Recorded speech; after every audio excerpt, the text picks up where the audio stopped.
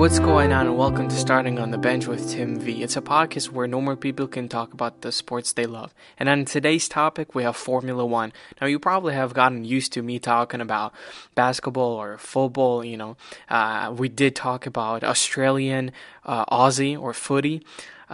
So that was a really exciting time to learn about new sports. But today, we want to really focus on narrow down on Formula One.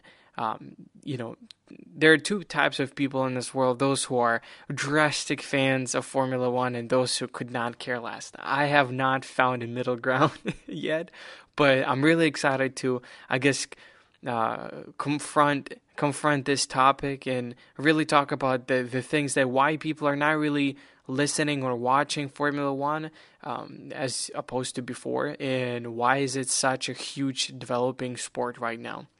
Now, I've been a huge fan of Formula One, especially when closer to beginning of 2000s. One of the reasons is because obviously, my dad was a huge Formula One fan because of Schumacher, right? This German driver who became a driver for Ferrari in Formula One. And a lot of people, especially Europeans, they're huge fans of Ferrari, right? But at the same time, what drove me closer to following the sport is the competition, right? So before I started following in early 2000s, I probably was 6, 7, 8, 9, 10 years old. But then I discovered on Netflix there's this special that was Formula One from seasons, like a documentary sort of, from 2017, 2018. In 2018, 2019, so 2 seasons, right?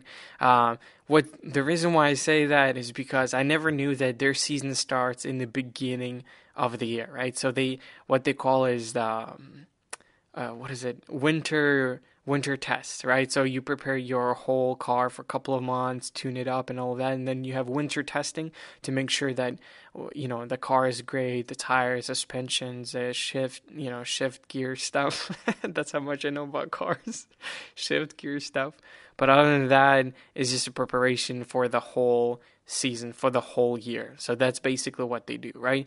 So watching this Netflix documentary, it was 10 episodes, 1 season. And that's something I started watching because I was like, you know what, it's worth a try. It is a sport. People consider it a sport. NASCAR apparently is a sport where you have 200 laps turning left. It's a nightmare. I think this is the only sport that you can follow under influence, where you're in the stands and you're like, I have no idea what's going on, but they're turning left, and now they're left, and now they're left, right?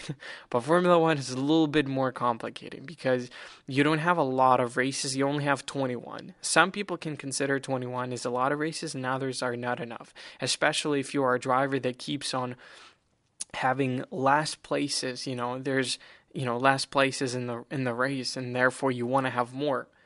It's kind of logical. You want to have more races in order to get to the top. But then those who keep on winning number 1 place and become world champions, then to them 21 is plenty. They know exactly how many races, where they're going to be doing it, and how much effort they need to put into each, right? So the good thing to watch from the perspective or point of view of a fan, right? Because, as a driver, you're obviously going to be a little bit jealous because this is Formula One. Now, to a common understanding, apparently there's Formula 2 and Formula 3. I did not know that. But it was exciting to figure out that if you're in Formula 3, then you can move up to Formula 2, and then you're being sponsored by different companies and all that. And then essentially you want to be the best driver in that league or in that division. So I guess it's like Division 1, Division 2, Division 3 in basketball. But then Formula One is like this huge thing where it's like people can barely hear about you in Formula 2, but then if you're Formula 1, everybody's like, oh my gosh, you have to be the best driver ever. So to kind of give you like a little bit, if you're not a Formula 1 fan, that's okay. I'm just happy to talk about it. And talk about the competition of the sport, because this is something that drove me insane when I was watching, right? You know, you keep on watching and you cannot stop, because it's one of those shows or documentaries that's like addictive, like Last Dance, right? You keep on watching because it's curious. The way they tell the story, the way they interview people, is so interesting. So here we go, just a little bit of information about the sport. So in Formula One, they have 10 teams and 20 drivers, right? So each company presents, or each team presents, two drivers that compete on each race, right? So 21 races. I read that they want to do a little bit of changes. Probably they keep the races, but the changes they want to do is money. But we can talk about it in a couple of points later. So 10 teams, 20 races. We obviously have our good old classic Ferrari that's been a part of, part of races for so long. I watched this movie called Le Mans, which has Christian Bale and Matt Damon, which was a super interesting movie, just to see how, I forgot how Christian Bale sounds like, his actual accent and all that, but it was really interesting. But it was a movie about cars and Le Mans driving 24 hours, which is, again, it's kind of like a resemblance of Formula One, right? They got Ferrari, then they got Mercedes, Haas, which is American team, which is kind of interesting because majority of the drivers are from like Western Europe, and then in England, and then all of a sudden this is like American team that has American owner, but the drivers are from like Sweden and Germany, and then the director or the principal of the F1 of Haas is from Copenhagen, however you want to pronounce that. But it was so interesting to see how they compete, and then none of them are actually Americans. All of them are European, which is, I've never seen that kind of sport before. It's always been like international thing, but all of a sudden this is only for like, okay, Europeans somehow. Maybe they're more talented, I don't know. But it was interesting. Apparently Red Bull. Did you know that Red Bull has a Formula One? I didn't know that, but apparently they do. They actually have two teams on Formula One, right? Ferrari has only one team, two cars. Mercedes has one team, two cars, and Mercedes has been number one for the past 5 years, right? The main driver is Lewis Hamilton, and he got 5 world championships, right? So he's been like the best. Majority of the races during the year or during the season, he's the guy who gets like, he always gets on the podium, so either first, second, or third place, right? So it was really interesting. And then obviously we have Renault, which is a French car. They have Formula One, and if you drive Renault, it's kind of, you notice that, okay, maybe Renault isn't that great, right? But apparently Formula One, they've been consistent in like 4th, 5th, and 6th place. McLaren, which I've been such a huge fan of McLaren, as cars as well as a production company, and they also have a Formula One team. And again, the deputy or the chief of Formula One McLaren, his name is Zach Brown, and he's American, obviously. But the rest of the team, the drivers, are from like France and Spain. Oh, so it was really interesting. And then we got an Indian company and all that. But there are other teams that I'm not gonna mention for the sake of time. But if you're interested, go ahead and Google it. It's pretty cool. It's pretty cool to see what kind of teams and how much money they. Oh my gosh, how much money they invest in that. It's crazy, right? So I never knew this, but if you're driving a Formula One car, you're driving a $1 million car.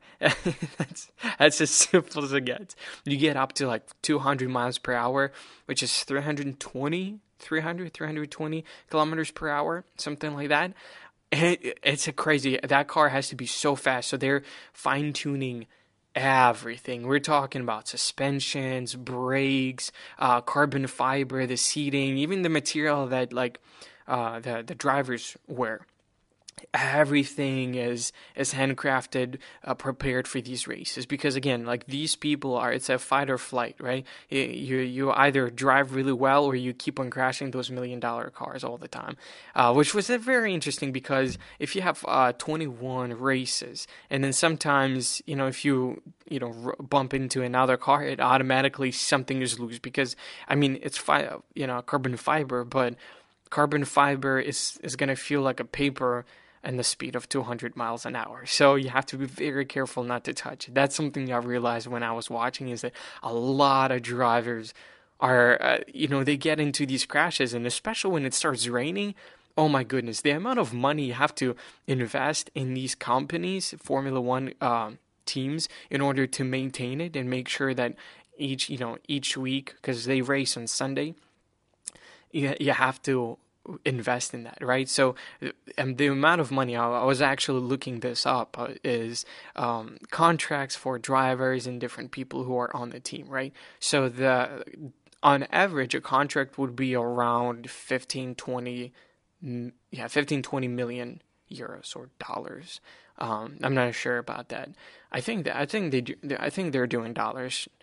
So if you're in Ferrari, the main driver can gets 40 million. The second driver or secondary driver, he gets $10 million, right? So if you're McLaren, for McLaren right now we have Daniel Ricciardo, who just signed a contract for $20 million, and a driver number two gets like $2 million, which is like, you have to be good in order for people to pay you $20 million for like a year or 2 years.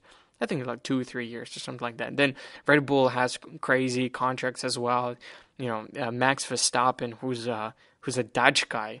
I'm not a big fan of him, honestly, but for the sake of the conversation of this episode, I just want to say he's a great driver. He actually is. He's like one of the youngest people who keeps on breaking every single record, gets on the podium and all that. Red Bull sponsor them. The drink sponsors Formula One. Imagine like Gatorade decides to, like, you know what? Let's do it in a Formula One. I was like, Gatorade, get out of here. This is not your game. This is not your time. But that's basically it. Red Bull is a Gatorade of Europe. That's quote me on that. Put it on a T-shirt, right? But that's really interesting. A lot of money goes into that. What is it about? Right now, they're trying to confront each team and say that you're not allowed to spend more than $150 million on a season, right? So that includes contracts, it includes cars and mechanics, different parts. Because here's the thing: the reason why they're doing is for instance, Ferrari has been a part of Formula One for, oh God, as long as I remember, 70 years or something like that. They've been celebrating. Oh, I'm sorry, not 70 years, not 70. I take that back. I need a proof check, so I'm not gonna mention that. But they've been for as long as I remember. Average, let's go with 50 years. That's something I'm very confident in saying. Minimum of 50 years, right? So they have a lot of money because Ferrari is an expensive car. It's expensive vehicles, and even buying a Ferrari T-shirt or something like that, it's gonna end up being a couple $100, right? So they have a lot of money, right? But cars or teams like Haas, which is like this is their sixth season being a part of, or sixth year being a part of Formula One, so they don't have a lot of money, right? So now what they're doing is they're trying to minimize the spending for Ferrari, so Ferrari doesn't spend that much money on different equipment and different stuff to make their cars better. In that allow us to keep up with big brands, right? Even you know what? I'm gonna say McLaren is a huge brand, and Red Bull. So Ferrari, Mercedes, Red Bull, and McLaren are like one of the biggest names that I would say, right? I would want to put Renault, but Renault hasn't been that great lately. But if you're in Formula One, trust me, you're like you made it. Even for one season, you made it. Congratulations, right? But a lot of money is invested, and if you crash a car, that's like an easy $500,000 fix, right? And by I mean easy, it's like, yeah, if you crash and the tire goes out or something like that, that's it.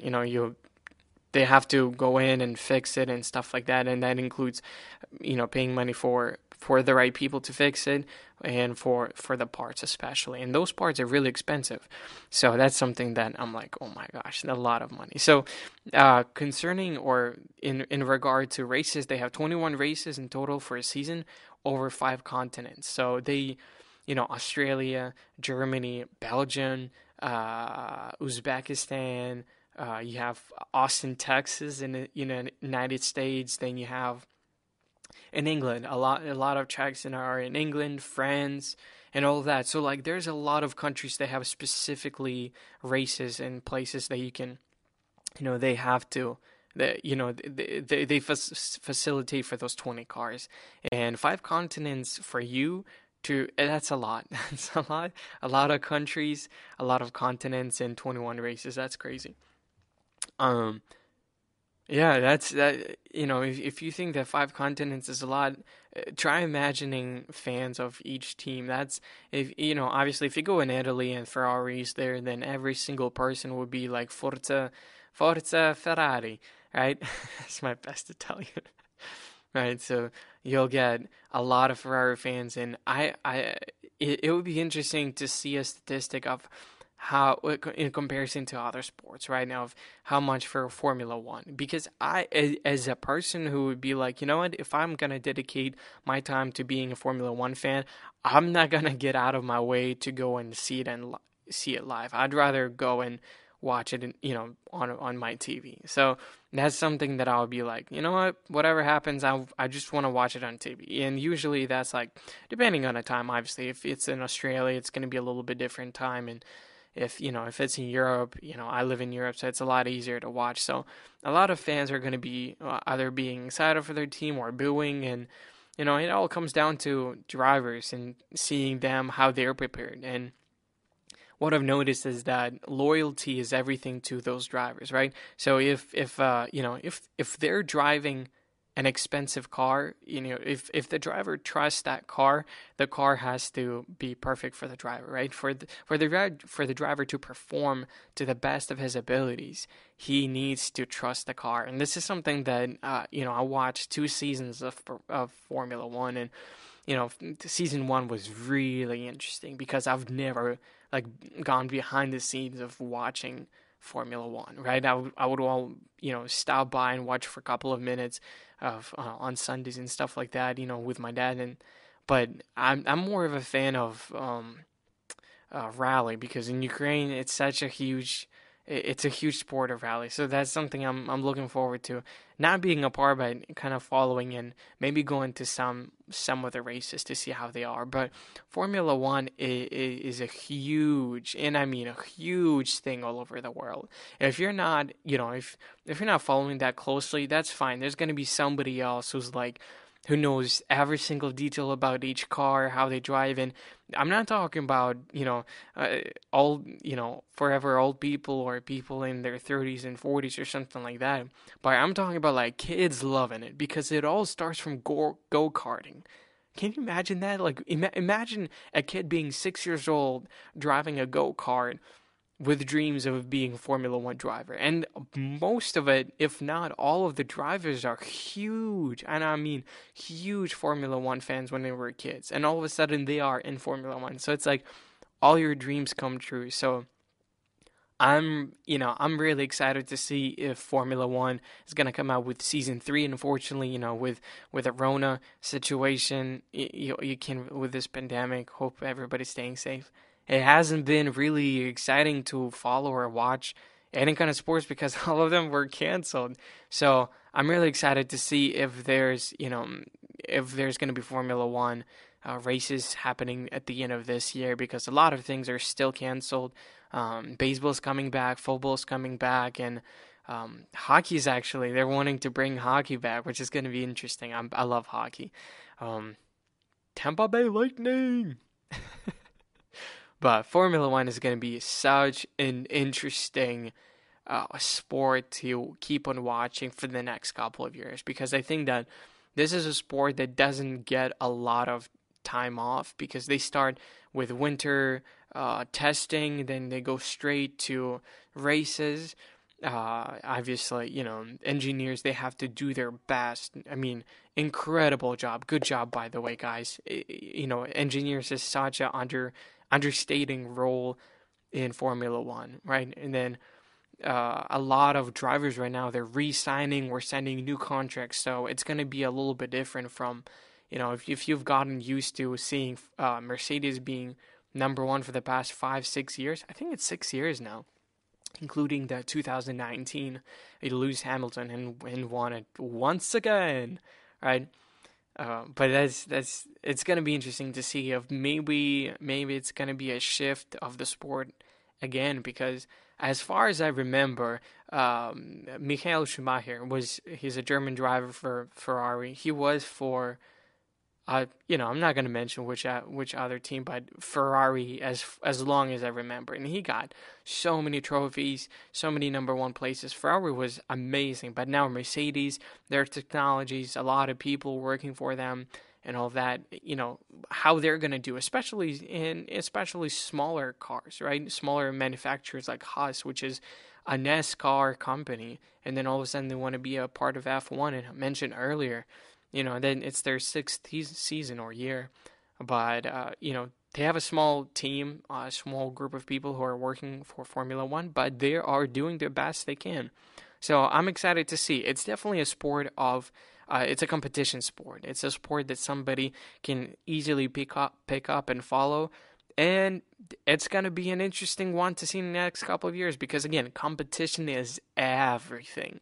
I'm not talking about just the drivers. Obviously, drivers have to do their best to not crash those $1 million cars, but, what kind of engineers they're putting in place, what kind of directors, deputies, chiefs and people in charge of who's exactly going to be responsible for the success of that team. So it's not just one person.